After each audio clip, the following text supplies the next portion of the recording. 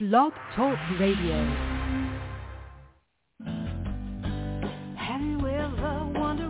Welcome to MindShifters Radio with the Forgiveness Doctor, Dr. Michael Ryce. I'm Jeannie Ryce, your co-host. We also have co-hosts Dr. Tim Hayes and Michelle Pichet. We will share with you the wisdom of the first century Aramaic internal process of forgiveness. We offer tools and support 5 days a week. We will support you in building a solid foundation within yourself to live in pure love, in Aramaic, Rachma. Michael is the author of the book, Why Is This Happening to Me Again? For more information about the forgiveness process, please visit www.whyagain.org. And now, welcome to the show, MindShifters Radio.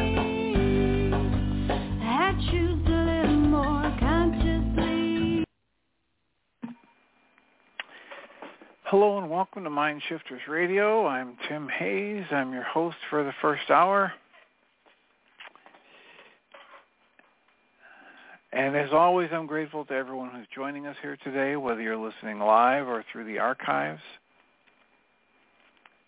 Today is Thursday, May 11th, 2023. And we're here for not just 1 hour, but 2 hours to teach and support people in using some of the most powerful, effective, efficient, and accessible tools I've ever encountered. And these tools remain available absolutely free through the tireless efforts of Dr. Michael and Jeanie Ryce on the website at whyagain.org. And if you go there and click on the two words that say Start Here in the upper left-hand corner, it will take you to a page where you can download and read Chapter 24 of Dr. Michael Ryce's book. His book is titled, Why Is This Happening to Me Again?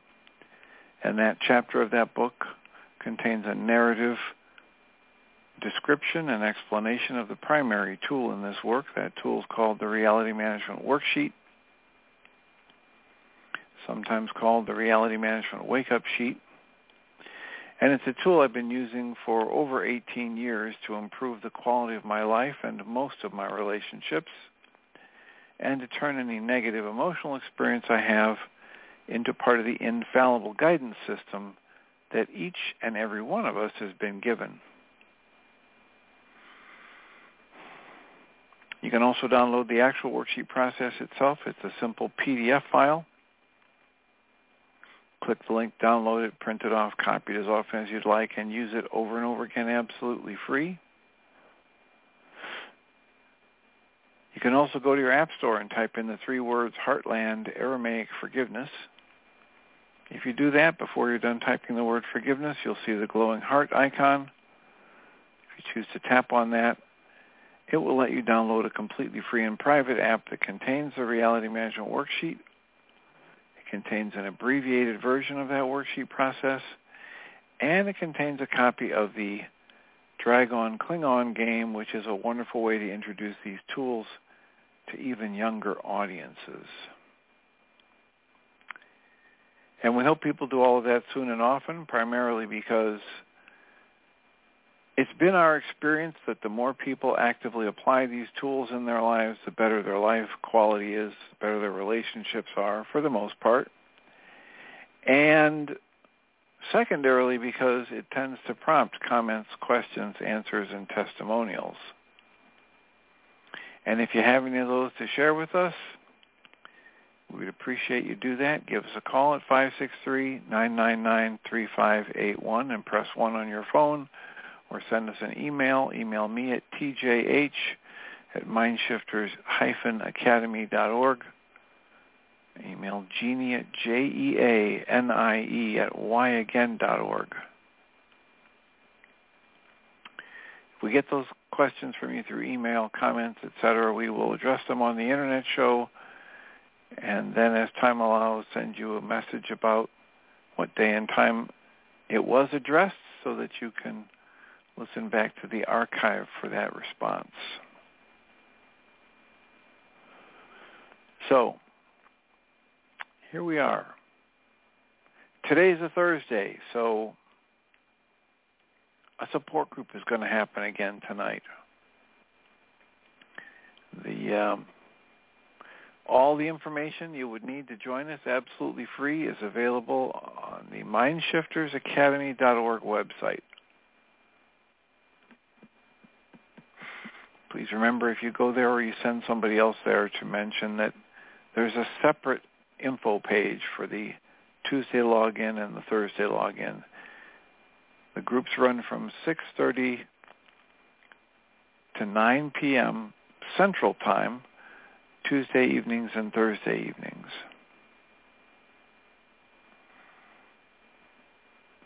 So, what's on your mind today? How can we support you? How can we assist you in getting maximum benefit from these tools? I have several reasons to remind us today that this work is about the tools, not about the people teaching the tools, not about belief systems, not about belonging to a group. The benefit from participating in the support groups is not from a sense of identity. It comes from the immediate mental, emotional support of other like-minded beings interested in growing in their own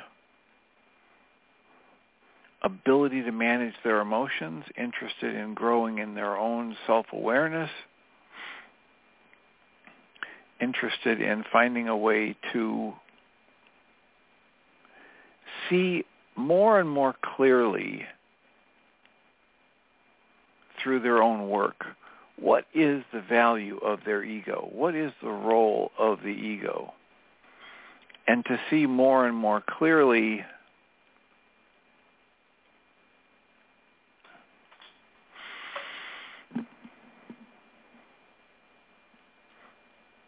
how identifying with either a belief or an ego or membership in a group really isolates us, really restricts us, really constricts us to limitation and conflict and all of the other shriveling energies that happen with belief or constriction or identity.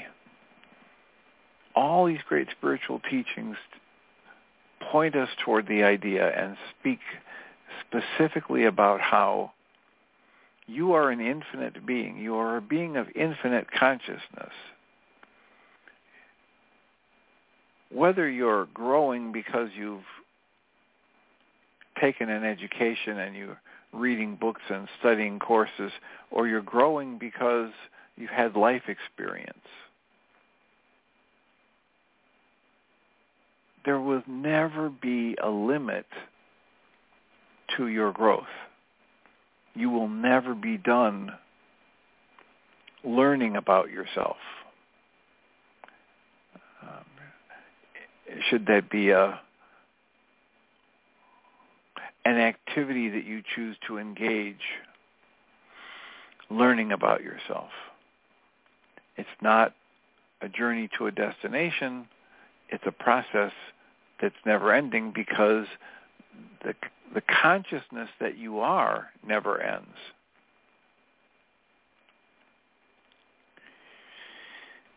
So,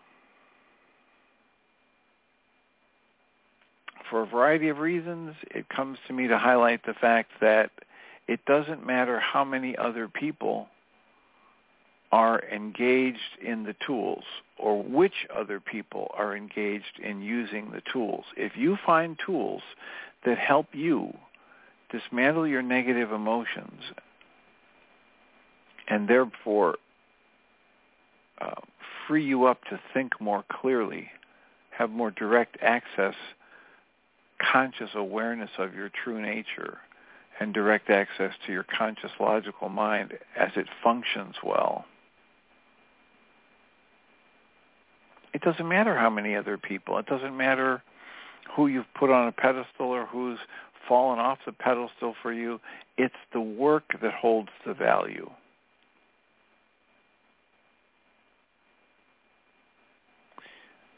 So let us know how we can support you. 563-999-3581. This is a Thursday. There's been the last couple days just monologues from me and reading from the essays from the book A Walk in the Physical by Christian Sundberg. And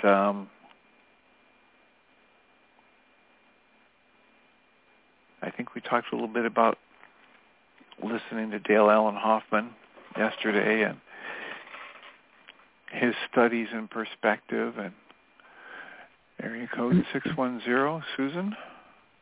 Hi, Dr. Tim. I have a question. About a week ago, Michael gave me a MindShifter, and I've been doing it, and I have a huge question. The MindShifter was, it is safe and healing for me to feel and maybe express anger toward my mother. Well, many of us could relate to that. The fact is, I've never felt angry toward my mother, and my husband used to say, even much younger, he used to say, when you start feeling angry at your mother, you'll be much better. So I thought, okay, here we are again. Michael's given me this MindShifter. And I know I have anger in me. It expresses itself in various ways toward things and people and whatever. But I have never felt angry at my mother, and I'm not getting anywhere. It just isn't happening. I've written 5 single-spaced pages on this MindShifter, going back and forth between refutations and then reintroducing the MindShifter. My question is it really essential that I end up feeling angry at my mother? I feel as if I'm being asked to be attracted to someone I don't feel any attraction for, or some other thing that I don't have any control over. I have no control over it, I don't feel. No control over what? Feeling angry or not. Conjure up rage at my mother.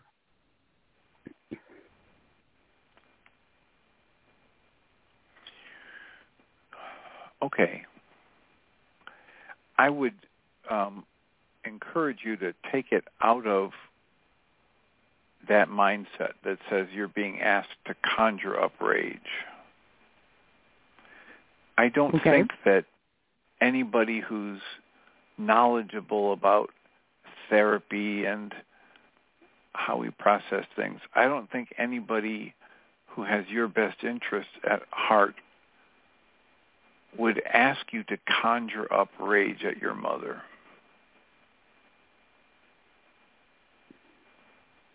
So just begin with that. What does that stir up for you? That it isn't an act of will. It won't be an act of will. I cannot do it by conjuring. It has to, I guess what it means is that I have to allow it to happen. But that's assuming that there's a lot of rage there. And I don't have any feeling about that. Not necessarily if there's a lot there, right? So get, if you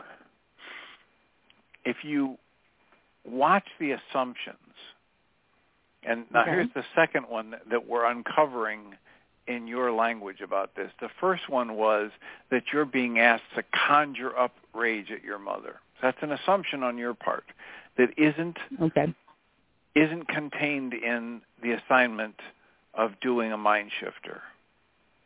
Okay. Right? Michael Ryce doesn't say, sit down and write about how angry you are at your mother. Michael Ryce says things like, it's safe and healing for me to become aware of blank. And so the first point is that there's an assumption on your part that you're being asked to conjure this stuff up. The second assumption that we just ran into is that there's going to be, huge volumes of this rage.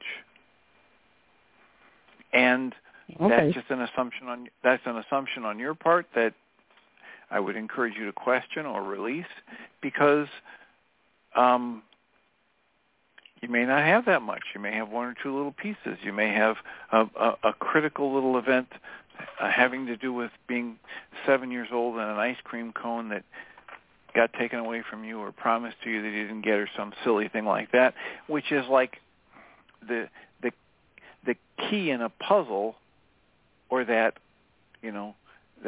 proverbial thread on the sweater that when you pull it, the whole sweater unravels. And so right. you may not have boatloads of anger and rage, and yet that's what your assumption is. So the next thing I would say is to try and conceptualize it as a blockage or a dam or a concealing wall. So your mental, emotional awareness, conscious awareness that says, I don't have any experience of anger towards my mother and never have. Or maybe I had some in the past, but I don't have any now. That you're in these exercises, the truly helpful exercises that people would encourage you to do, the EFT tapping, the worksheets, the breath session, the targeted journaling that Michael calls the mind shifter. All you're doing is exploring what might be in the way or what might be behind what's in the way. And if you're doing it in the spirit in which any of those exercises are intended, you're doing it with openness and childlike curiosity. I wonder what I'll discover if I do a breath session. Jeanie Ryce was in that interview that was in the second hour yesterday, and I didn't listen. And at one point she said that she doesn't believe in past lives. And then she went into a breath session where she had an experience of a past life, Native American or whatever it was. So here's somebody who at the conscious logical level says, I don't believe in that stuff. And then she has an experience to the contrary. How could that happen? The only way that could happen is if she left herself open to see what would flow. And she got into the spirit of a breath session, which is just to be with whatever happens, to not try and make it be this, that, or the other thing. But the spirit of these exercises is not, and the real value of them is not what somebody outside of you has a hunch that you're going to uncover. Oh, I have a hunch that you're going to uncover sexual abuse, or I have a hunch that you're going to uncover murderous rage, or I have a hunch that you're going to uncover a past life where ... The purpose of these exercises is not about those hunches. Even your hunches, but certainly not the hunch of anybody outside of you. The purpose of these exercises is to get yourself into as open and allowing state as you can, like that forgiveness pattern talks about.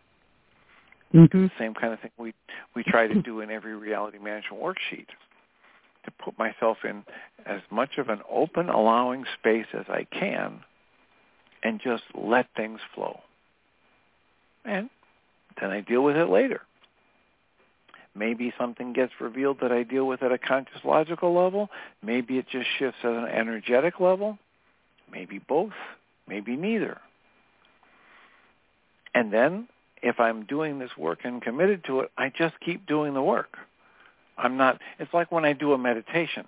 I'm not meditating to try and reach a certain brainwave state. I'm not meditating to try to levitate my body. I'm not meditating to try to find inner peace. I'm just doing an exercise of exploring what's in here. What happens if I quit doing what I do many of the other waking hours of my life, chasing around in thoughts, evaluating this and that, judging this and that? What happens if I put that aside for a bit and explore another level of experience of being in the body with the mind? So it's putting yourself in the questioning space. And I don't doubt at all, based on what you just said, that you've got 4 or 5 or 6 or 60 different pages where there's no anger coming out. Because based on the 2 assumptions that you just revealed, you don't want to go there. If there is any anger, if there's a little grain of salt anger, if there's murderous rage, you're feeling like, and you have, I don't know if you know this about yourself, but you have a considerably intelligent intellect, strong will and strong intellect. Did you know that about yourself? Have you learned that in these few years you've been on the planet? And so if you've got these 2 assumptions and you're thinking, I don't want to go there, I don't want to do this, you could write for 600 pages and never have anything seep out. And yet, if you put yourself in that open allowing space with that childlike curiosity and say, I wonder what might be in here, and then engage the tool, you'll get an entirely different response. That's really good, Dr. Tim. You're right. I have thought somebody is telling me that without a doubt, behind that serene exterior about my mother is a murderous rage, and I better uncover it and bring it out because I'll be in deep trouble if I don't. Yep. So that's a good idea. Let that go. Be curious. That's good.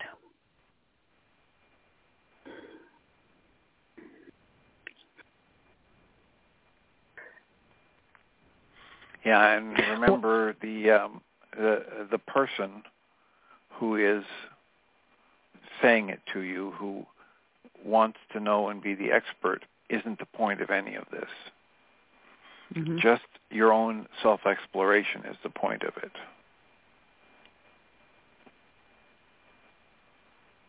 Boy, that covers just about everything in life. I won't go into why I said that, but anyway, it's a good thing to apply that allowing and curiosity to everything. Yeah, and it's also a really good thing to turn the focus more back into yourself instead of searching out, what does the great and powerful Dr. Tim have to say about this, or what does Michael have to say about this, and spending less of your mind energy focused on what the other person outside of you is going to say, regardless of his or her personal genius or professional status or spiritual awakening. I chuckled and smiled the other day when I was talking about interviewing Pierre Pradervan, and you got on the phone and you said, with all of this kind of bubbly energy, that I would read it as bubbly energy, you said, oh, what was it like talking to him? As though he was going to be... As though he was going to be exuding this energy that I need to have, right, to be blessed or to be enlightened or to move to the next level or to gain strength or whatever. And we all, at various times, various levels in our lives, either do that, seeking and craving this thing from the outside, or we refuse to acknowledge the loving energy and the benefit that it might be for us to engage, like in the support group, right? You run a support group, you know how this goes. There's stuff that happens in that support group that isn't going to happen no matter how many times you do a worksheet on your own. And it's not something you can predict or force to happen, but it's because there's this synergistic energy. And You can't really talk about it and make sense of it. You can't plan it out and make sense of it. So at the one level, it's just as silly for me to say, I'm not going to participate in the group. I'm not a group person. They don't have anything to offer me. That's just as silly as saying, oh, I need to be in Pierre's aura and presence because he's got the energy I need. Mm-hmm.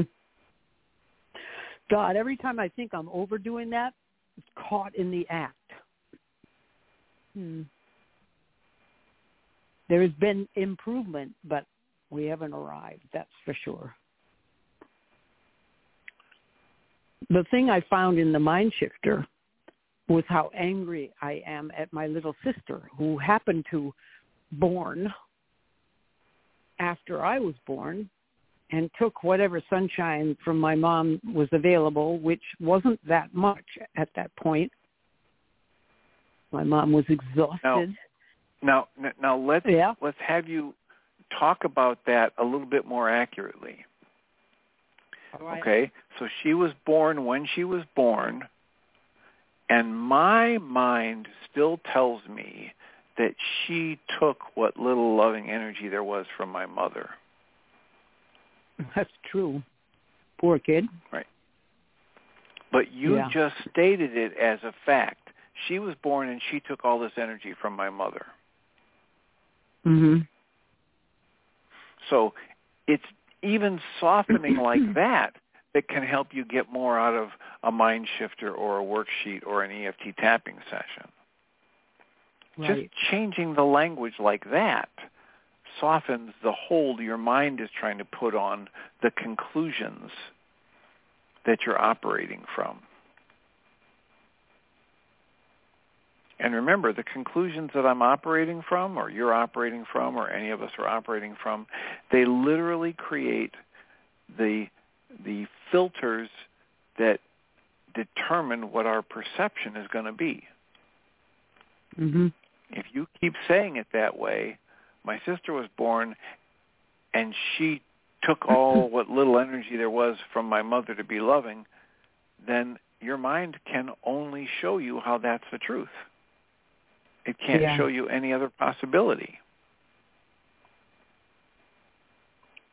And no matter how much work you do, ostensibly trying to uncover, hidden dynamics, etc., it's not going to get past that because you're already operating from your, quote, truth, close quotes. Right. Well, I said that partly tongue-in-cheek, but that doesn't change anything. I said it. And there's truth in how I said it, so you're right. Yeah, and I'm just talking about changing how you say it to see how it might shift the energy. Another part of Michael's interview yesterday was he brought up the issue of how Yeshua has said the power of life and death is in our words.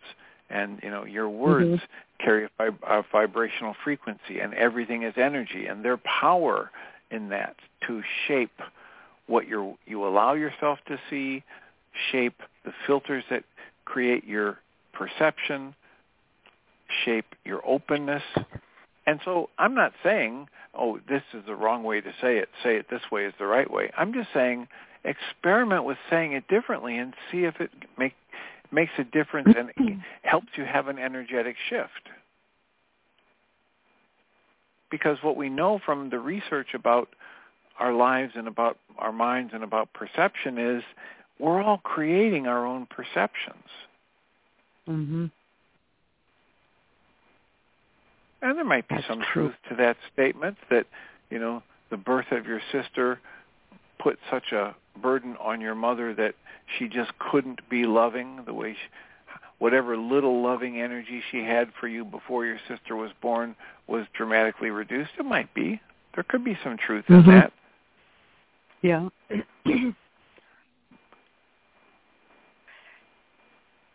I feel as if I've walked right up against a wall. And the wall is partly the way I've been saying things. So this is good. I'm going to visualize the wall being permeable. Air coming through. And there is so much resistance. The other thing to do is if you're going to visualize something, visualize the pearl of great price, the most wonderful gift in the world being on the other side of the wall. Yeah. Rather than... Well, that was part of my question, is can I get there without doing the work? Well, but, the only reason that wall, which is constructed from your own psyche and your own traumas and beliefs, etc., the only reason it would be there and not just dissolve is if some part of you thinks it needs to be there to protect you from what's on the other side of it. So instead of trying to tear it down, what would happen if you started to envision and visualize that this was, another thing that comes from so many of these different teachings. Life is happening for us, not to us. And when something happens that we don't like, we can't comprehend that. Just like the 3-year-old can't comprehend that it's a good thing for him to have his parents restrict him to, one small ice cream cone instead of letting him eat the entire bucket of ice cream. Mm. So we are like that 3-year-old. We can't understand how this life event that just happened gives us an opportunity to grow and stretch and teach only love, or be more resilient, or strengthen our ability to be patient, or whatever.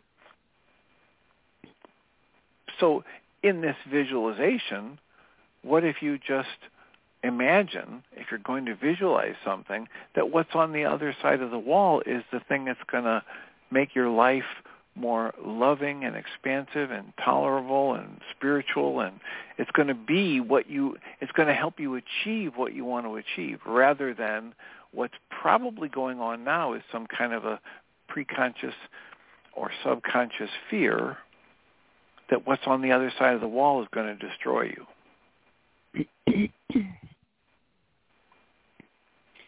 Yeah.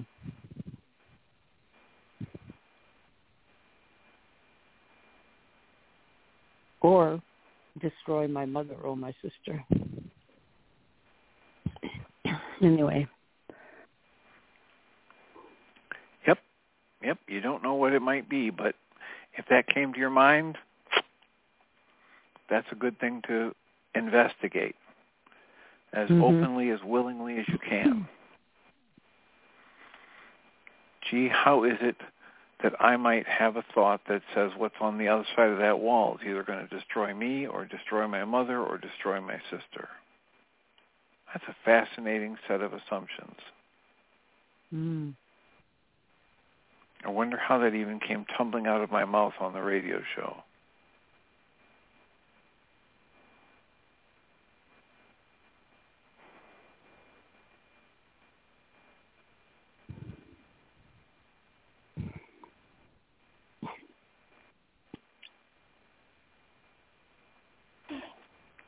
All of this. And again, go ahead. It's a long thing, so go ahead what you were going to say. No, go ahead. All of this what? Has followed on the tail of Tim Bingham and I I've told Michael Ryce about this. Tim and I have put in an application to an independent living facility that has continuing care. We're in good health, knock on wood. And we have animals that are in and out, cats, and we don't want to disturb their lives, but they're 12 years old now, and we're thinking ahead. So we've put in an application, and we're on a wait list, which is actually not very long at the moment, but if we come up, we can just go to the bottom of that very short list and keep coming up until we're ready, until and if we're ready to move. So this has made it necessary for us to go through and get rid of a lot of stuff. And for me, it's mainly looking through all of my old musical works and deciding which ones are worth keeping and which ones not. And I came across an opera that is a play within an opera And the play is practically extracted from verbatim journal notes that I took during a period of time when I was in my early 40s, working with a 60-ish-year-old mother/monster therapist. That's what I projected on her. And what I learned in there was simply that the thing I wanted most in life, superficially, was for this woman to love me. And I was sure she wouldn't. And I was very open with her, embarrassingly so. The issues that came up, bathroom issues and, early childhood associations and things I wanted from her. At one point, I walked on the street where she lived, wanting to see where she lived because I thought I needed to know more about her. I couldn't find out much about my mother, and so this was a perfect parallel. And I remember telling her that I had gotten onto her street and was so panicked that I didn't dare look left or right. I walked right down and past her street and out the other end, never looking to see which house was hers. But I had to tell her I did that, and she reacted very strongly. She felt I was stalking her and that maybe I was a nutcase. And I remember saying to her, I am not crazy. I am a very, very vigorously healthy, okay, neurotic person who is telling you that I did something, but I would never hurt you, and I wouldn't stalk you like looking in your windows, much as I want to. Anyway, she had a hard time with me. I could see her reactions. She would sometimes physically react to things that I told her I thought about her and what I wanted from her. And here I wrote notes because I treasured our sessions so much. I'd go home and write everything down. And I condensed this and made it into a screenplay, a stage play, and then came across a Brazilian fairy tale about a young man who was betrothed to a woman he loved very much. But every night he would go and swim in these dark pools near the forests in Brazil because it was so hot at night. And in those pools was a witch. They called her the Yara. And she was extremely beautiful and had a beautiful voice. And she would sing to him, and he could not control how he felt about her. He was bewitched by her. And his fiancée found out about this and begged him not to go because this witch kills young husbands the night before their weddings. And this young man and young woman were betrothed to be married, and the wedding was approaching, and she said, promise me you won't go there. And he said, I promise. But then at night, one time, he went, and luckily he took with him something she had given him, which was a conch, into which she had sung her song. And she said, if you go there, and you might not be able to resist, if you go there, remember to take the conch and put it up on your ear with all the effort you have and listen to my song, and maybe my song will be stronger. Sure enough, one night he heads for the river, takes a gun with him, and the Yara shows up, and he shoots the Yara, but the Yara is an apparition.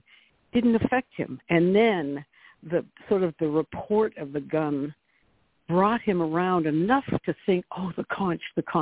He pulls it up to his ear and listens to his fiancée's song, and suddenly everything goes back to normal. The crickets are singing, the birds are settling down for the night, the moon is out, and he comes back to reality, actuality, whatever it is, and all is well.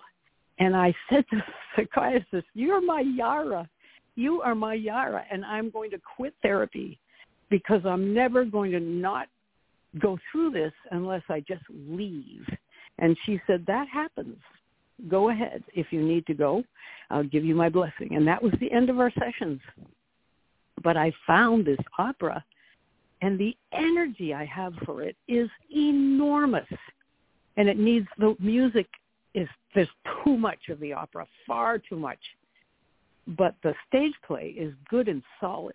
And I've been going through it and rewriting it, thinking this might be, if it's any good, I'll never know, but it's my life work put into this piece of whatever it is, music.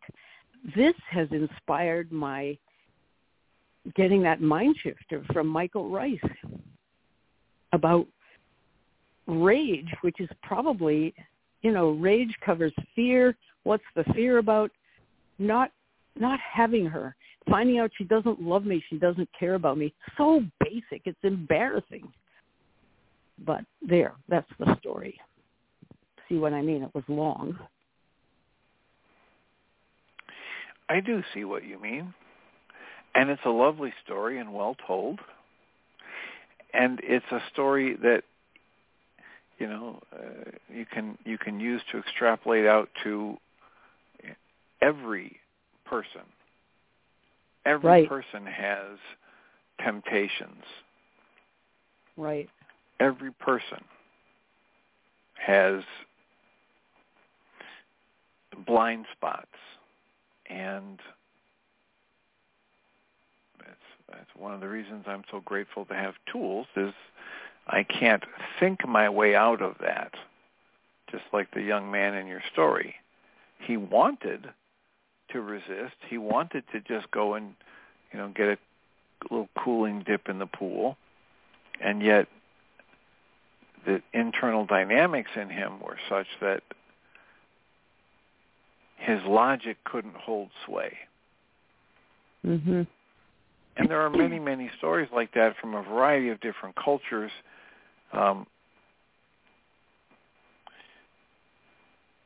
Joseph Campbell collected lots of those stories and tells them beautifully in his books and his works, and many of them have exactly the same theme that you just discussed. Mm. It's funny to me that kind of addiction / attraction fixation is so vital. It's not boring. It brings up all kinds of energy, which means there's something essential about it that we need to live. But how do we integrate it and be healthy in our life and bring it into our life and have a rich life and not just a ho-hum life because we've kind of pushed it aside and denied it. Because you pushed what aside? The whole richness of that kind of fantasy or attraction or whatever it is.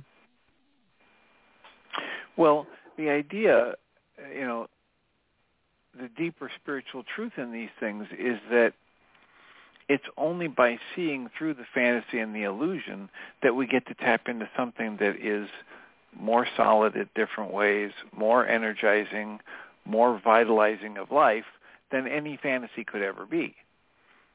That's, the deeper truth behind those stories. Yeah, the deeper truth behind those stories is, I had somebody in my office last night for the first time. I was telling him this thing that I've worked with a lot of people about. I had a lot of people who have rage, and rage is one of their favorite miserable feelings, etc. And so, not surprisingly, he was talking about his 5-year-old who's been thrown out of a couple preschools or daycares already for violence, and then he made a statement like, and so, some angry outbursts this past couple of weeks. And I said, excuse me, wait a minute, let's clarify. Are you talking about your 5-year-olds had angry outbursts in the past 2 weeks? And he kind of smirked and realized he was trying to cover it up, and he said, no, I've had angry outbursts in the past couple of weeks. Yeah. Mm. Okay, so I said, all right, so let me tell you something to begin this. Just here's a reason to motivate you to explore letting go of the rage. Why would I let go of my rage? It feels so much better than the pain, fear, and sadness that's underneath it. It feels empowering. I get stuff done, etc. So here's the intellectual reason, the little carrot that I hang out there for people. I tell them, listen, my experience has been personally, and for lots and lots of people I've worked with in the past 49 years, that when you finally learn to refuse to go to rage when your mind would tell you to go to rage, when the life circumstances are the same kind that you've usually gone to rage with, when you finally learn to refuse to go to rage, you will tap into a strength that is deeper and more profound than you've ever experienced. Now, that not a magic wand that says, okay, your rage is gone, but that's enough of a carrot for some people to explore, okay, what would it take for me to gain that kind of self-control, to see enough of the early warning signs, to sidestep them as I see them when I still have my logic online, and to begin to work toward the day when they will be in a situation where they have habitually responded with rage and they respond with calm and they are just amazed at the strength they feel. Mm-hmm. You know what's weird is it is possible to have that experience and still not be over the rage. Oh, yeah. Yeah, because there's a very strong habit pattern, a very powerful momentum, as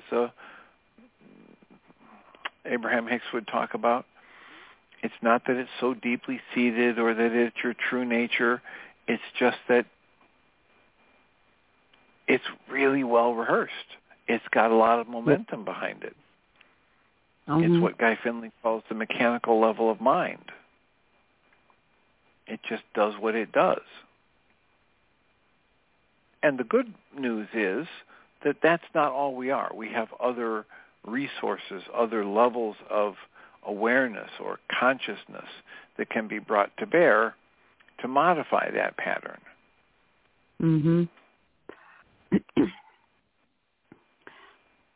And there are things we can do from the other side to practice doing differently than just letting ourselves be triggered into rage.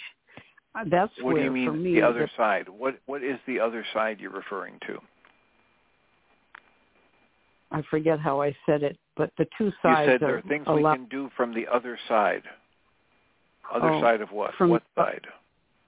The loving side, the healthy side, the enlightened side, although that's a pretty powerful word. But Pierre Pradervan's book helped me so much in that way because it starts out rather mechanically practicing the gentle art of blessing, but it becomes more and more habitual. But it's a shift in awareness when you use it. I shouldn't say you. When I use it, I find as if my mind is released from the trigger into a much more loving and interactive way of dealing with the whole world, people mainly, but things too, even though that other thing is still sitting there.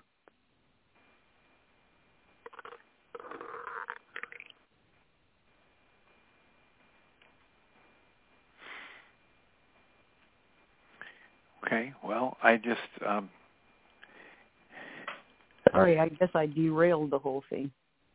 No, I just wanted to take a breath and come back to the idea that's striking me for you again is how you want to keep looking outside of yourself for the answers, and the only true, the lasting, the really beneficial answers you're going to find are the ones that come from inside you. They don't come from any outside expert, and they don't come from any belief pattern. So are you saying that's doing the bread of stuff isn't it's good enough in itself, but it's not where it's at.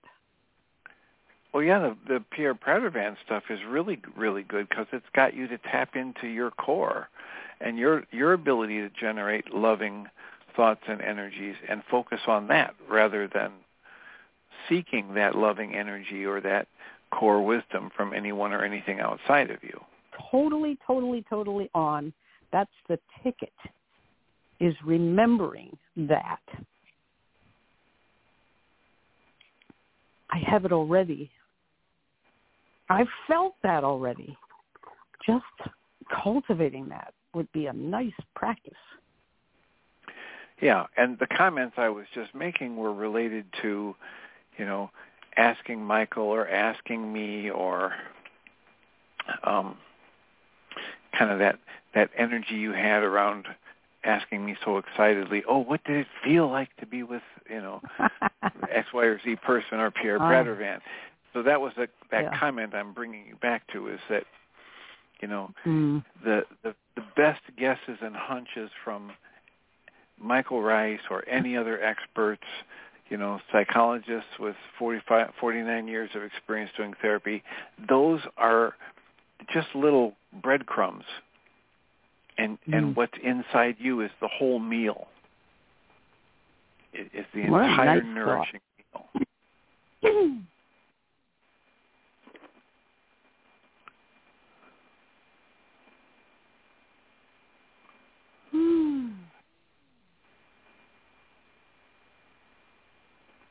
That's a good thought.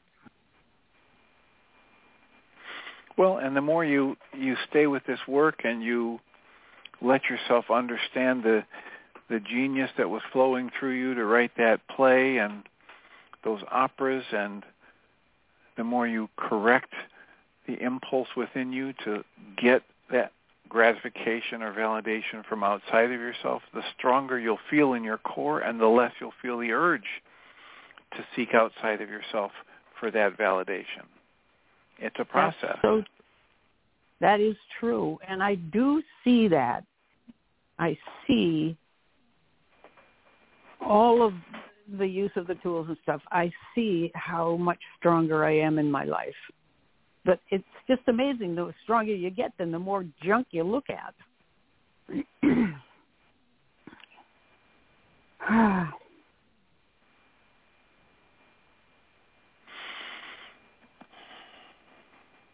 Well, sorry. it just, when you say that the more junk that you look at, it reminds me of the line from the mirror theory, where Charlie was the teacher and Betsy was the student.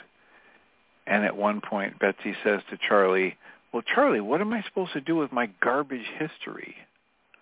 And Charlie said, "Well, to begin with, let's give it a name with more reverence. Let's call it the love of God in search of self." Oh, my God, that's great. That's really great. I did a workshop with that piece and invited friends, and I explained to them that this was a very personal and sometimes embarrassing work, but I really wanted to show it to them and get their feedback. I even wrote out this long questionnaire about what's too long, what's too short, how did you feel uncomfortable here, or what's this and that. And I invited my best friends in New Haven where we lived, and one of them was an older man, a psychiatrist. And at the end of it all, he came up and he looked at me with such tender eyes, and he said, "This was an opera about love."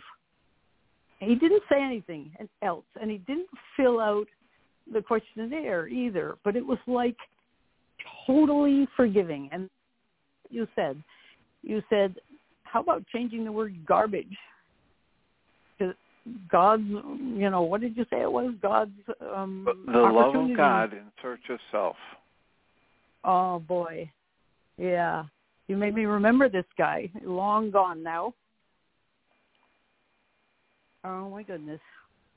But if there's any truth to these deep spiritual teachings, if there's any truth to what we can observe about how everything is energy and the energy of creation is in everything and expanding everything, then you are the energy of creation manifesting in form. And it's just a slight shift of words to say you are the love of the Creator expressing in form. And everything you've done is part of your growth and learning process. It's like from the Mary Magdalene Gospels, the little bits of the scroll they have that they've labeled as the Mary Magdalene Gospels, where it says, there's 3 things in that Gospel that are crystal clear. One of them is there is no such thing as sin the way you're taught. You're not offending your Creator when you do certain behaviors.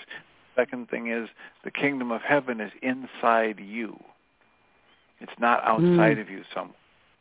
And the third thing is make no rules aside from what Yeshua had already shared with them. Those were the 3 teachings in the Mary Magdalene Gospels that were whole and intact on the script, on the scroll. Wow.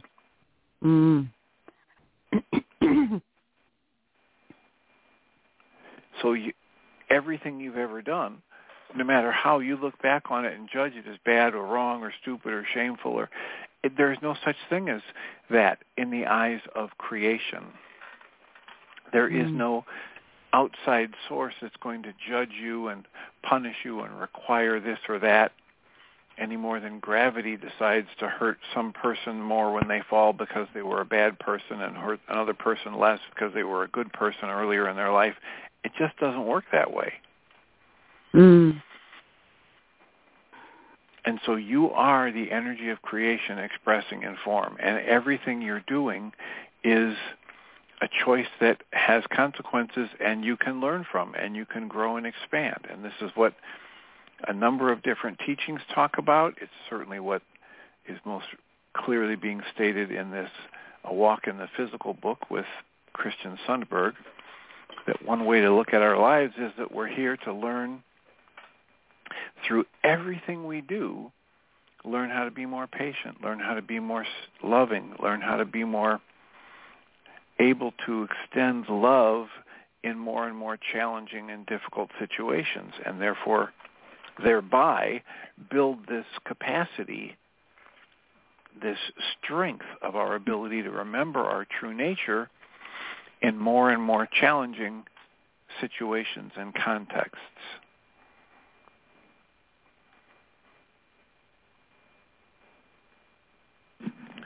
So the more you can be willing to look with childlike curiosity into some of the questions about, that you might stumble across or that Michael might lay out in a mind shifter, the more lovingly and gently and openly with childlike curiosity you can explore those things, the more you'll learn about yourself. And you may learn that the truth of you has got nothing to do with what these outside experts are guessing.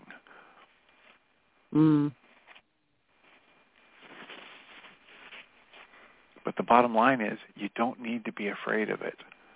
There's nothing that you've already lived through that has any capacity to hurt you any more than it already has. You've already lived through it. You've managed it. You've survived it.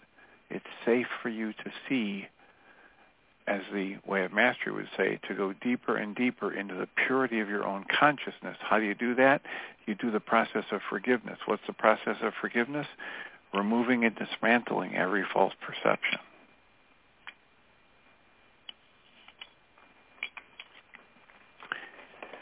So I thank you, as always, for your call, comment, questions, and I wish you well with pursuing that set of exercises wherever this takes you. You are valued and cherished. Thank you, Dr. Tim. Thanks for You're the very good. welcome and deserving. Great. I will mute you so you can listen to the second hour. I will remind us all that we come from love. We're made of the stuff we call love. We actually are love, and everything else is false. Welcome, Jeanie Ryce. And I'll invite you to unmute yourself if you're talking. Oh, I was. Thank you. Appreciate that. It's easier to hear you when you're unmuted. Yeah, for sure. For sure. I was able to find that book that Susan. Okay, thank you. So welcome everybody to the second hour of MindShifters Radio. And today is Thursday, May the 11th, 2023. And our call-in number is 563-999-3581. And press 1, and that puts you in the queue to talk to us. And I'd love to hear your comments and questions. We would love to hear your comments and questions, as it makes this your show. And Susan, I'm going to unmute you for just a second and let you know that I was able to find that book for 49 cents on the Google Reads or whatever on the play.google.com, the story of the Yara. And it was only 49 cents. So anybody that's interested in looking for that, that's pretty cool. Yeah, isn't it a lovely story? And it captures something essential about human nature in there that's it's magical and bewitching. It's an amazing story.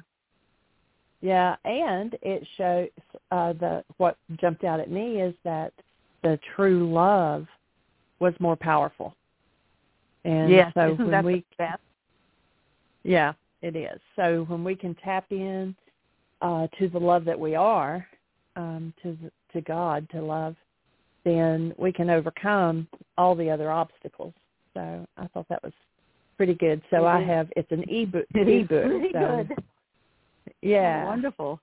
Did you get it? It's a whole series, the Green Book of Fairy Tales or something, right? Well, this one is actually a book. It's only 35 pages. And okay. It actually says it's Baba Lodaba children's stories. Oh, weird. Yeah, the story of the Yara, a Brazilian fairy tale, and the picture on the front of it is a guy sitting on the ground and a girl beside of him with the conch shell in her hand. Oh, nice. So they caught them. So I look forward, for the cover of it. Yeah, and it was actually published in London in 2018. This version anyway. Wow, interesting. So I look forward to reading it. Although you've told us about it, and it's awesome. And thank you for sharing that. You basically know the story, but it's beautiful. It's just it is. And Michael's joined us now, so I'm going to say welcome, Michael. I'm going to leave you on, but so much beauty in the world. It's amazing. Yeah. If we choose to have the eyes to see and the ears to hear. I was talking to someone earlier today, and they were talking about, let's see, what was the word? They were talking about the Creator, and just after some conversations condemning some people, moved into how much they loved adoration of God. And I pointed out that there might be a little bit of conflict in that to condemn the creation, but you want to do adoration of the Creator, and that perhaps emulation might be a better word than adoration, that we're going to emulate the Creator space rather than do one thing in our action but then pretend that, adoration is what we're doing with the Creator while condemning the creation. That's great. Good word substitution. Certainly appropriate to hold actions in the creation accountable if they're destructive to the creation, but condemnation of, that's, I think, a little different game. Accountability, yes, absolutely. And there's certainly lots to be held accountable going on in the culture. No kidding. So how are you this morning, young lady, or this afternoon? What's exciting in your world? Well, I'm much, much better. That fatigue that you thought was part of a healing crisis, and it may well have been, was also a severe reaction to it, the statin drug, and I probably told you that too. I went off of it. The cardiologist guy said, go ahead off for 2 weeks. I don't think that's what's the matter, but go off and see how you do. 2 days later, I'm back to full steam, and then I got an appointment with a new doctor. My internist has been just impossible to get his attention and to get an appointment with him. And I was scared. I made this appointment when I was feeling really dizzy, sick to my stomach, not bad, but just off and exhausted. So I made this appointment, and they stuck me in with this new young woman doctor who said, some of the statin drugs, they vary widely. And she said, I really, with your history, your family history, I recommend you being on a statin drug, but I can have you try a much milder one that has fewer side effects. And I've gotten a manuscript on the pros and cons of statin drugs, and I'm going to give her a hard time because the prescription has been filled, but I haven't taken a pill yet. I haven't even gone to get it because I just don't know. She said when you're pre-diabetic, you've got a family history of heart disease, cholesterol, clogging of the arteries. What else did she say? Blood sugar issue, pre-diabetes, and stroke. My mother had many strokes starting at age 80, and I'm coming to her age, and she had low blood pressure, and suddenly it became very labile. So she said, with all of that, this is the most amazing drug. It's an anti-inflammatory. It generally just extends people's lives wonderfully. And, of course, I'm sitting there believing every word and totally sold. And then I get home and I think, hey, wait a minute. I want to look at everything here before I put a pill in my mouth. And, of course, you're going to die of something. I mean, I know you don't feel that way, Michael, but I figure what's the big deal if I took a pill that wasn't quite right for the last 15 years max of my present incarnation? What difference does it make? I know I'm going off on this medical thing. But anyway, I feel great. Thank you for asking. Sweet. Sounds like your guidance is right on track, and if you're feeling great,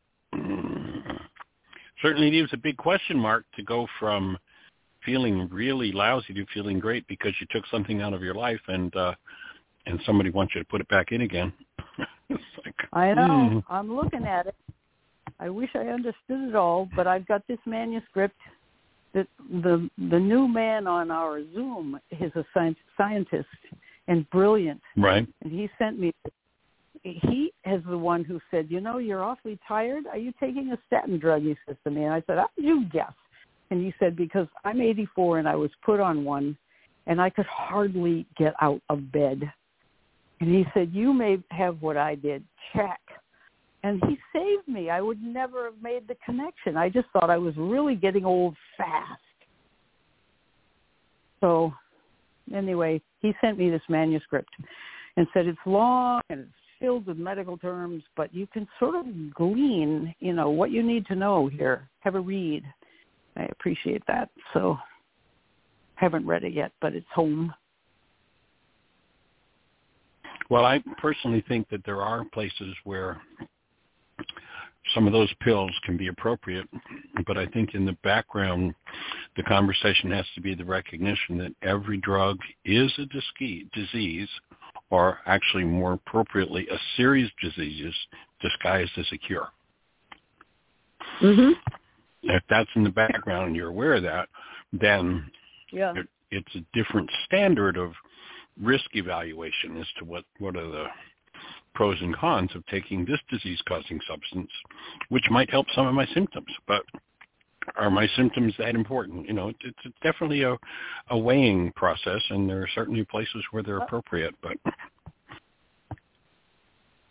yeah, it's very hard. I do wish there were a better dialogue and much more reciprocity and kind feelings between allopathic medical people and the alternative medical people. It's just so confusing for the average Joe like me out there who's listening to everybody. I mean, my internist got mad at me because I took ivermectin when I got COVID because my regular doctor was unreachable for a week. And then he was horrified that I'd done this. But my nutritionist is a brilliant woman who healed herself of crippling Lyme disease using her own methods because modern medicine was no help to her.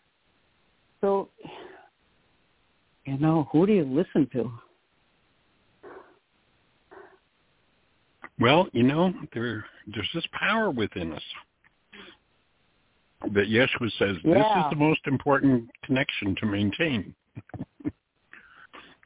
And when you've got that live voice in you, then you've got an edge on everything and everybody. But that's not something that's very respected in the world. In fact, it's poo-pooed as silly and stupid, and you have to look to the authority and the expert. Not necessarily true. Well, people talk about muscle testing as a way of finding out what's best for you by yourself, and I've never been any good at that. But that would be a wonderful tool. Do you use it? Early in my career of study, I started to engage in muscle testing. And what I found is that, or what for me it was, that it's just telling you what your body already knows. And if you develop the ability to listen to your body, you're going to be a lot better off than if you put something in between it, even if it is, the muscles of your own body. So my take is to become more go direct to the source. And again, there's a whole other level of responsibility when you do that. A lot of people are whining and complaining about the government taking over here and the government taking their power away. Well, when people don't want to be responsible for their lives, somebody's going to step in and take over. That's just, the vacuum is going to be filled.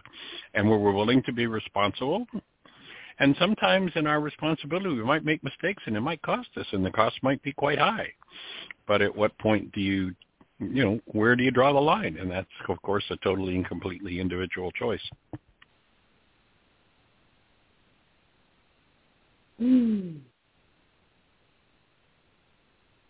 So holding the space that your guidance is right exactly on track. Thanks for my guidance. Can you have a back and forth dialogue with your son, who's got awareness of all these things? Is there an opening for you to take a contrary position with him and be treated lovingly, gently, and with respect? Oh, sure. He'd be good. He's on a drug too, and he's not having bad side effects. He says he's fine. I don't know why he's on. Maybe he has cholesterol problems too. He's not overweight or anything, and I don't think he's diabetic. But anyway, I don't want to just take up the whole show talking about my medical issues. Well, what would you like to take up some of the show talking about, young lady? What else is on your mind? Well, I already did spend the whole hour with Dr. Tim. He was great. I told him I did the MindShifter you did me. I shouldn't say I did it. I am doing it. It's safe and healing to express anger toward my mother. And I'm getting nowhere, and we discussed why. I've written 5 pages, single-spaced, of all my arguments why it is not safe for healing or even possible. It's not there. And I'm aware of anger at my sister, for instance, who was the recipient beside me of my mother's rage. I'm aware of my sister doing what she does to get what she wants in life, and I don't approve of a lot of it. There's a lot of garbage in there, Michael, but I'm not anywhere near being able to report on it. Well, how about we adjust it a little bit? All right. Let's go for another one. This one may sound pretty dramatic, but sometimes to get the mind to let go, it takes something dramatic. So how about It's safe and healing, and I love it. When Mom uses the riding crop on me. I'm not home, and I'm confronts. on my phone. Okay. Well, I'll send you a text. No, that's okay. I'm typing it in. Oh, okay. For my cool. Okay. Yeah. So that might good. confront your mind in a little different way and get it to spit up whatever needs to be looked at. Great. I really already feel that there's something to work with there. That's good. I got it. So it's safe and healing for me, and I love it when my mother uses the riding crop on me. That's it, right? Yes. That's it. Okay, thank you. All right. And just let all the memories related to that come to the surface and sort through them and see what needs to be forgiven. All right. If you look at those 5 pages that you've written with the other mind shifter, if you look through it, is there anything there that would be appropriate that you've written in those 5 pages to use any of the other tools that you've got on? Like, maybe with the answer on the 3rd line, it's, well, I need to go to the mirror and do a love exchange with myself. Or maybe on line 5, I need to take a picture of my mother out and do the commitment with her, really sincerely, deeply in my heart, do the commitment with her. And just look through and see if there are places where, oftentimes there are dramatic consequences to an unresolved energy, but the unresolved energy itself is not dramatic. It can be, several misplaced energies that are in different, that seem to be different, but come together as, what we would call a belief. So an individual thought disorder is just a thought. But when you add 6 of them together, and they're all different shades of thought disorders, but they correlate with each other, that then becomes a belief and can have a profound impact on the mind. And so that might be useful to go through those 5 pages and just look, are there any subtle things here that, I've got a tool, something I know to do with that. Okay. All right. Thanks. Another powerful thing to do can be to invite someone, especially if there's anybody in your environment that resonates your mom for you, and have a dialogue with her or him. If there's anybody that. Oh, did you? Yeah. Well, it bombed, but that's because I'm not clear enough. Yeah, go ahead. Keep telling. I don't mean to interrupt. Oh, that was my thought. Take every tool you got and let's get in and clean this one out.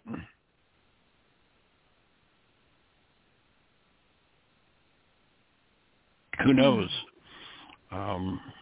One of these little pieces of the puzzle might change the way your body processes and deals with cholesterol. It might be. Yeah. That's and some blood tests don't distinguish with the types of cholesterol that the body's dealing with. There are large molecule and small molecule cholesterol particles that, well, in many blood tests, they come out in the same category. They therefore look like they're the same, really aren't the same at all in terms of their threat level or their destructive level. Yeah. And so that might be worth looking at as well. I don't think the doctors are thinking about that, but I do think the nutritionists probably are. But anyway, whatever.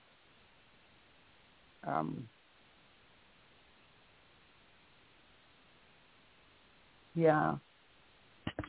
I know that we need the fats that we're using, that we're eating, and I eat a pretty fat-free diet. So she said, my internist said, it's just your hereditary. You've got it, and it's came down into your genetics or whatever it is.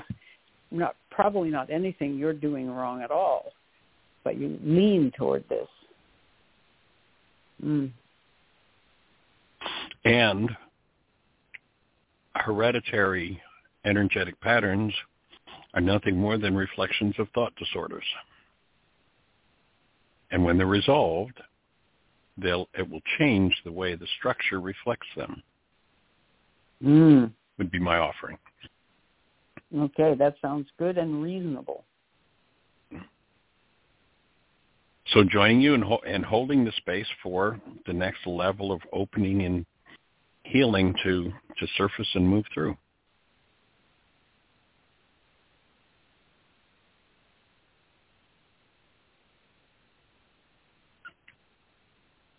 So anything else on your mind for today? Oh, no, I don't think so, Michael. Thank you. All right. We appreciate you, dear heart. Thanks.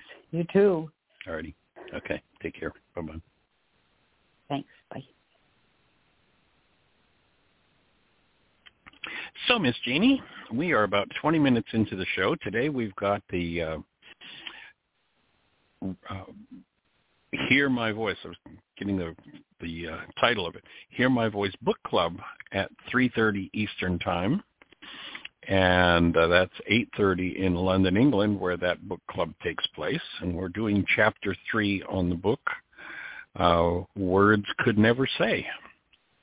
And that chapter is about the idea that, and if anybody would like to join us, then I'm sure Jeanie has already put a link into the website or into the notes for today for the Hear My Voice Book Club. So you're welcome to click that link and join us. And Chapter 3 in the book, Words Could Never Say, really reflects the fact that our words represent constructs of the mind that are in common expression in the culture. And those things that have come into common experience are assigned words. And if you look at the outcome for much of the planet, when you realize that we're designed to be eternal beings and the average person thinks I've done really well if I live to be 90, then perhaps there are some things that would be fantastical that people are buying into because we've got words for them, and we think they're true. And you go back to Yeshua 2,000 years ago, and the situation was no different then. There was a level of language being used, and there were people who were clamoring and chattering and give us answers. Tell us, tell us, tell us, tell us, tell us. Reply was, there are so many things I would say to you, but you can't hear them. The only words we recognize are words that we have brain cells for. And there are so many fantasies that are structured by the mind that are in common experience. So everybody thinks they're facts, agrees they're true, and they're just totally, completely false. Now, some of those fantasies are useful. Like we have a fantasy in our culture that the sun comes up in the morning and the sun sets at night. And that's just silly with the way we understand what we now know about the universe. We know the sun doesn't rise at all. We know that the earth spins on an axis. And when our portion of the earth is in the view of the sun, then we have sunshine. But it didn't rise the earth turned to expose us to it. But we still say that. I mean, go look on your phone, and virtually everybody's got a phone, and everybody's got an app on their phone for weather, and just take a look at it, and it says sunrise is at, whatever, 6:02 or whatever. Now, that's just a silly statement. It's so silly, but notice that every phone in the world has that in it. And virtually have you ever said to somebody, I wonder what time the sun comes into view as the earth spins on its axis? Nobody says that. They say, what time is sunrise? No, that's not a harmful fantasy. It's a fantasy. It's not a harmful one. The harmful fantasies that we have language for. And what about the useful truths that we don't have words for yet because our fantastical thinking doesn't allow us to experience the truth?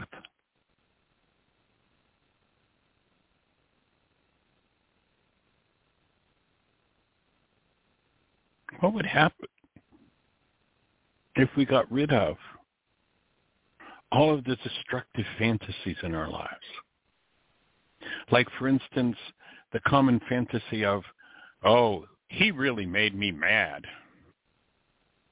He really hurt me. Well, that's just as fantastical as the sun rising. But virtually everybody's doing it. I mean, go read 1,000 books by different therapists, and so many of them will offer this fantasy by asking people the question, how did that make you feel? As though something outside of us could possibly cause something inside of us. It's a fantasy to think that something can make you feel anything. But that's what's common in the culture. So the question of this particular chapter, which is chapter 3 in the book Why Is This Happening to Me Again, that we're studying with the Hear My Voice book club, is about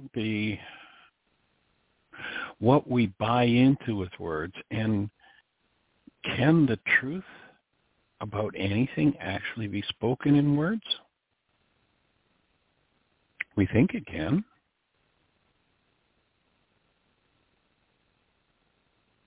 But if words are reflective of what's in common experience, what's in common experience is killing the average person on the planet before they're 90 years of age. How much truth is there in it? What do we need to let go of? What do we need to forgive? Remembering that forgive means remove. How different would our lives be if every word actually represented an accurate fact about the actual world, rather than represented a perceptual construct of the mind reflective of some past experience? So that's kind of the direction we're going to go with the Hear My Voice book club today. And if you want to join us, click the Zoom link that's in the notes for today. Or if you go to our website, whyagain.org, and you look under events, there'll be a link that you can click and join the book club. We'd be delighted to have you be there. Beyond that, Ms. Jeanie, do we have anybody in the phone queue with a hand up or anything happening in the chat room? Or any questions from the app? I've not received any emails. Yank is with us in the chat room, and there's hey, young no lady. hands up on the switchboard. Yeah. Well, we Yank have and I have 30 been minutes. communicating. Yes. Yank and I have been communicating about the questions to ask regarding this chapter as we present it today. So, Yank, if you have any thoughts to put in the chat room, you could let us know what they are, and or if just that brief synopsis I've given you of this chapter, words could never say. What does that resonate for you? What moves in you? What resolves in you, or what confusion shows up in you when you hear those ideas expressed in words. And if you have any thoughts about anything there that I've just said, it'd be cool if you'd push one and have a conversation with us. And if you're on one of those stations where we can't see you in our control panel, then if you dial into the show, if you call into the show number is 563-999-3581. If you call that number, you'll be listening directly to the show on your phone. And then, if you push one, we will be having a conversation. And I would love to have a conversation with you. I'd love to know what's on your mind. I'd love to know what's happening in your world. I'd love to know how we can support you. Or if you have any questions on the refinements of forgiveness and this whole inquiry, this whole process that we're entering into. So push one. In the chat room. She says, looking forward to tonight. This chapter was really challenging for me as perfect example. I had read the first few lines wrong, and it took me a while to realize it. Makes me think of that time that you had someone in the workshop and they read a line like 5 times before you had to point out what they were skipping. Exactly. Yeah, well, actually, there have been situations like that, but the one that came to mind when you mentioned that, and this was several years ago, I was up in Toronto, Ontario, and doing a workshop, and the workshop was on creating consciously, and we were talking about mind shifters, and so I handed out a sheet with some mind shifters on it, and I had people reading picking one and reading it, and it was going around the circle, and a woman read what it said, or at least what showed up in her mind as her perceptual construct. And she had inserted words that were not there. They weren't on the page. And so I asked her to read it again, and she read it again, and she inserted the same words. And, of course, everybody's looking at her because everybody's got the same piece of paper, but those words aren't there that she is reading from the page. And so I asked her to point to the words on the page as she read them, which she did. And she read words that weren't there. So perception can be a tricky thing. And that's why the knowledge of how to collapse perception, especially when there's some form of pain or trauma going on, is such a benefit, because it's a way to access the underlying dynamic of pain and challenges in our lives and rectify them. So, Yinka, perhaps you could share a little bit about what was different than what you read, how that changed for you. That might be a good example. And it might spur a little more conversation and clarity on the questions to ask in the PowerPoint that you're developing for today's show. I really appreciate, and for those that don't know it, Yinka runs the Hear My Voice book club out of London, England. And we've been working with Yinka now for probably a year or so. And in doing the book study, she has been coming up with and creating a PowerPoint. Yinka's been becoming more deeply engaged in this work at every session and teaching it, carrying it forward as she's applying it in her life. And so she has been really enhancing her comprehension of the work and her ability to present it as she creates a set of PowerPoint slides with comments, awesome graphics, always a graphic that's just right on track for the point that we're making with the book. And so much appreciation for that, Yinka, that skill you have. It's awesome. She just wrote and said because she read the first few lines wrong, she couldn't understand the rest of the chapter. And once she got that correct, then she understood the chapter. She said tonight's session is a great way of understanding perception and the impact it has on their life, which has been a great eye-opener for me.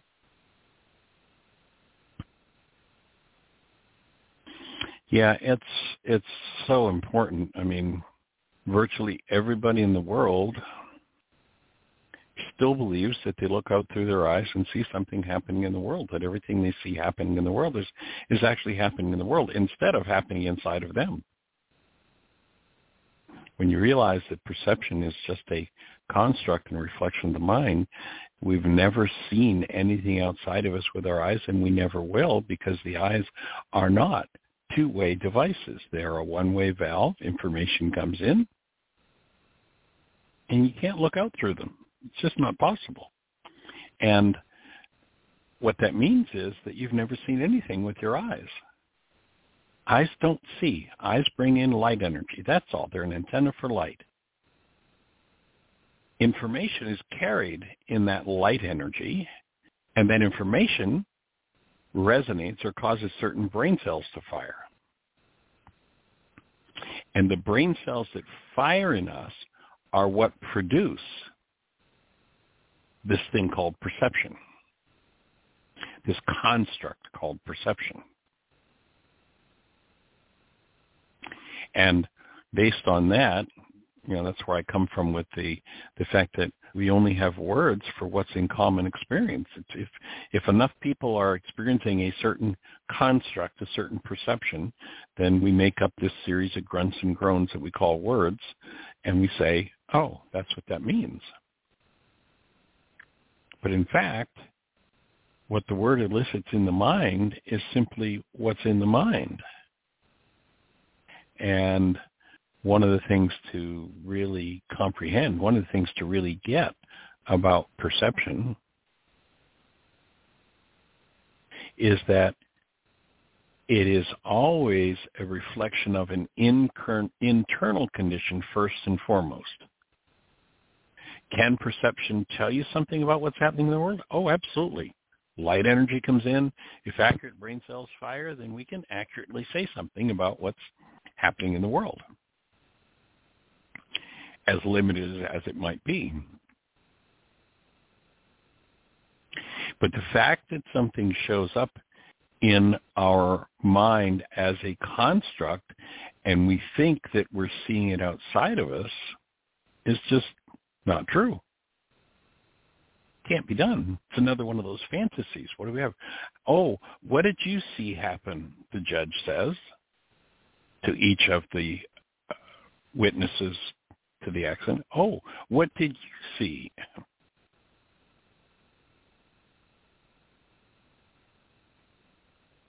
One person watches a television show and says, well, that was so great. And another person watches it and says, oh, that was really terrible. What did you see on the screen? You didn't see anything. Light energy bounced off of the screen. It was organized in a form that your mind understood, and it elicited responses from the content of your mind. And if you liked those responses, you probably say, I liked that TV show. And if you didn't, then you probably said, no, it was lousy.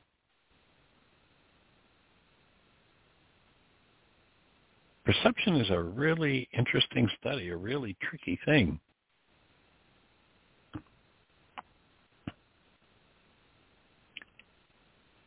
The CIA did some research on perception. Actually, there's a link on the website that Jeannie put out. And you can download the CIA study from our website. And in that study, and the reason I'm kind of hesitating a little bit is that I'm looking at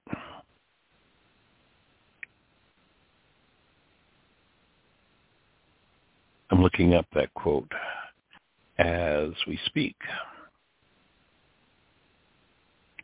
And here's what they say. Here's what the CIA says about perception. Give me 1 second for this file to open. So here's their research on human intelligence.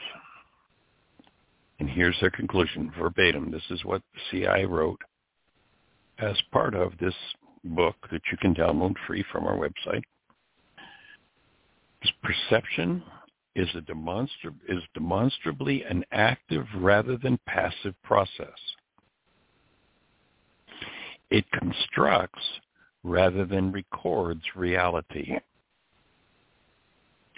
Perception is a process of inference in which people construct their own version of reality on the basis of information provided through the five senses. So there's the CIA's conclusion about perception. Now, their conclusion is not true. It's not. Delve into that a little bit because it's an important refinement. They're right. It's active. It constructs rather than record reality.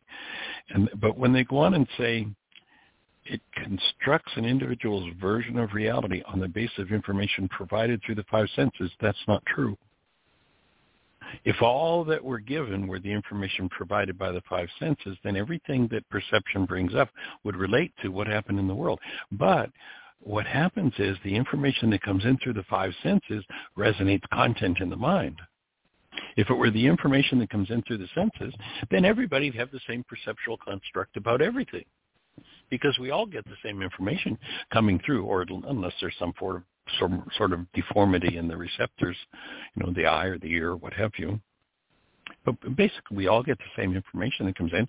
So if that were actually true, following that all the way through, that last detail, then everybody would have the same reality about everything. But we don't, because it's the information that comes in through the five senses that resonate the content that's there. And the variable is the content.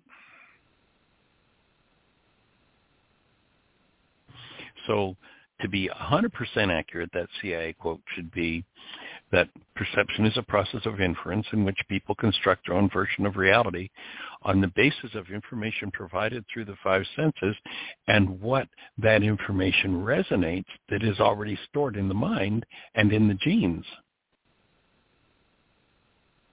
Now you'd have a more accurate picture. So everything that we see on the window of perception is an interpretation of our own minds. It's really important to recognize that each interpretation tells us more about the content of our minds than it tells us about the world we believe we're looking at.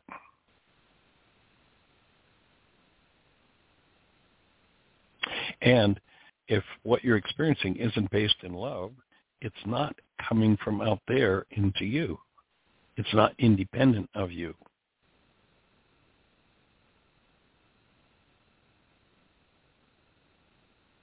So all things are subject to interpretation, which means that all things are subject to the variability of the content in each person's mind that receives that sensory data. And you'll notice that we live in a culture that whichever interpretation prevails at a given time tends more to be a function of power than of truth. So who's the ruling bully on the block? Then everybody has to agree with the interpretation of the king. May not have any clothes on. The king may be totally naked.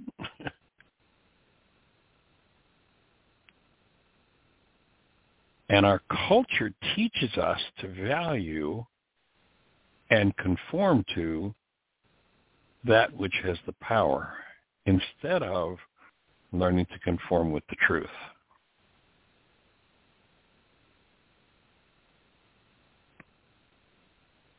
William Blake, in his book, The Marriage of Heaven and Hell, says, if the doors of perception were cleansed, everything would appear to man as it is, infinite. For man has closed himself up till he sees all things through the narrow chinks of his cavern. In other words, you only get to see what your perceptual mind allows you to see.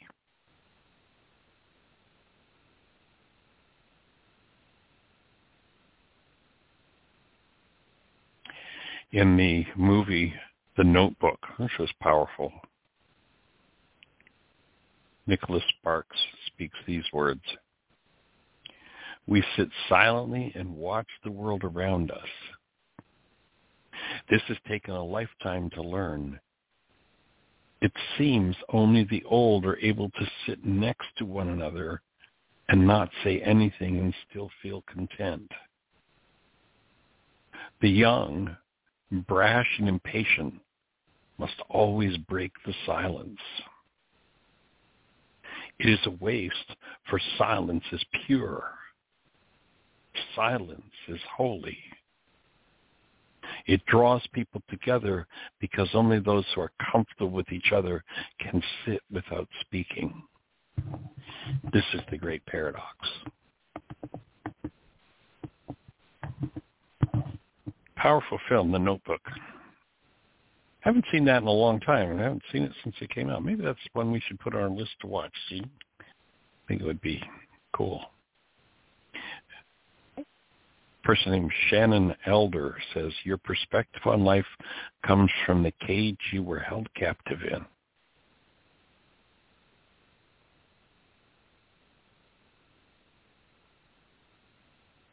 So that will be our conversation. We're going to expand out on that and see how it develops, what it turns into. And if that resonates anything for you, then I would love to hear your voice and have a conversation with you. Again, our call-in number, if you're on one of those stations where we can't see you, is 563-999-3581. Call us. Let's have a conversation. Push 1 and we'll be talking. Thanks. One is and I did put a link to the Psychology of Intelligence Analysis in the notes for today.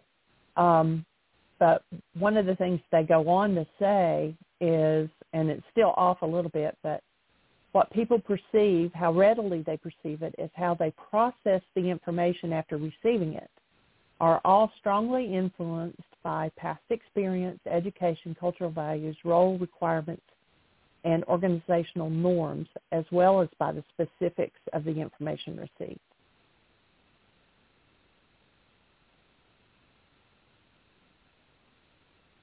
That kind of fits with that quote, actually came from Nietzsche.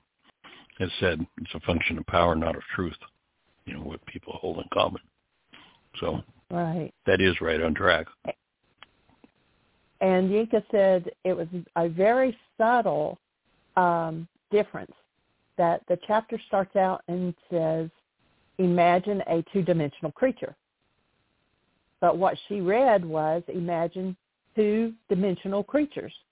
And so when she made the PowerPoint, she was making two-dimensional creatures, two of them.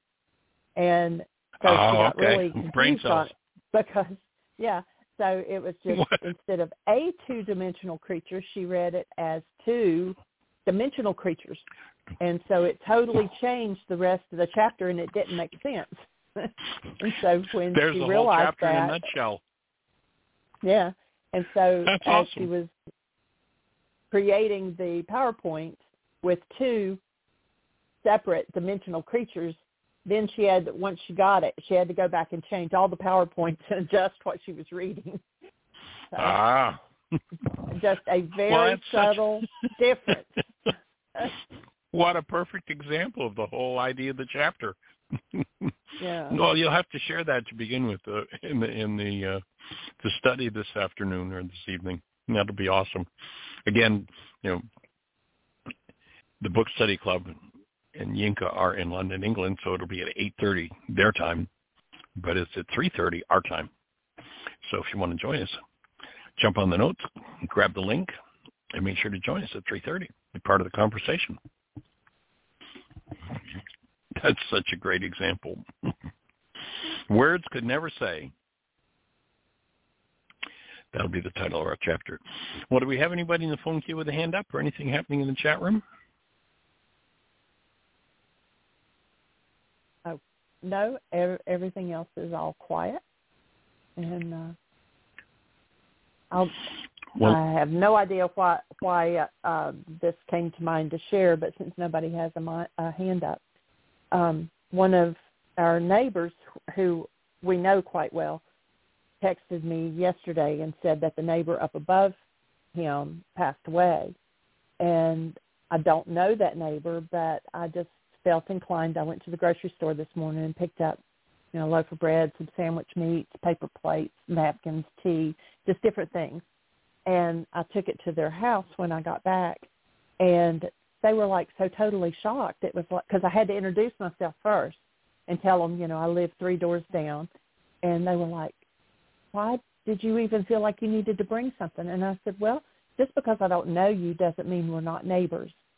And it's the neighborly thing to do. I said, I lost my dad 6 weeks ago, and I said, the outpouring of people, just being there. And I said, so, now you know who we are. And I said, we're 3 doors down if you need anything.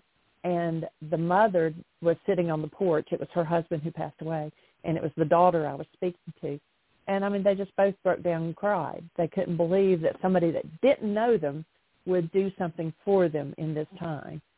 And, so reaching out to other people, and it gave me a real blessing just to do it. That's sweet. Sweet. While holding space for them, extending love in their direction, that whatever needs to process in that whole family system, with a father and a husband passing, that turns that experience into a blessing for everybody, including the father as he moves on to the next level of his journey. Thanks for sharing that, sweetie. It's touching. It's powerful. Yeah. Well, if we have no hands up, go ahead. We were talking about perceptions, and another cute example, and we've shared this before, is Aria actually totally understands it. 4.5, having different realities. And the game that you all played and made up of turning a piece of paper upside down or backwards or rolling it up in a circle or whatever, and looking and seeing something different. And she'd say, well, my brain tells me da-da-da, and, then you would change it to my reality. And so then she picked up on that and started using reality. But it's, a concept that she's learning at a very early age. I wish that I had known that at that age. Me too. Wish it hadn't taken me decades and decades to learn that one. Life would have been so different. For sure. Yeah.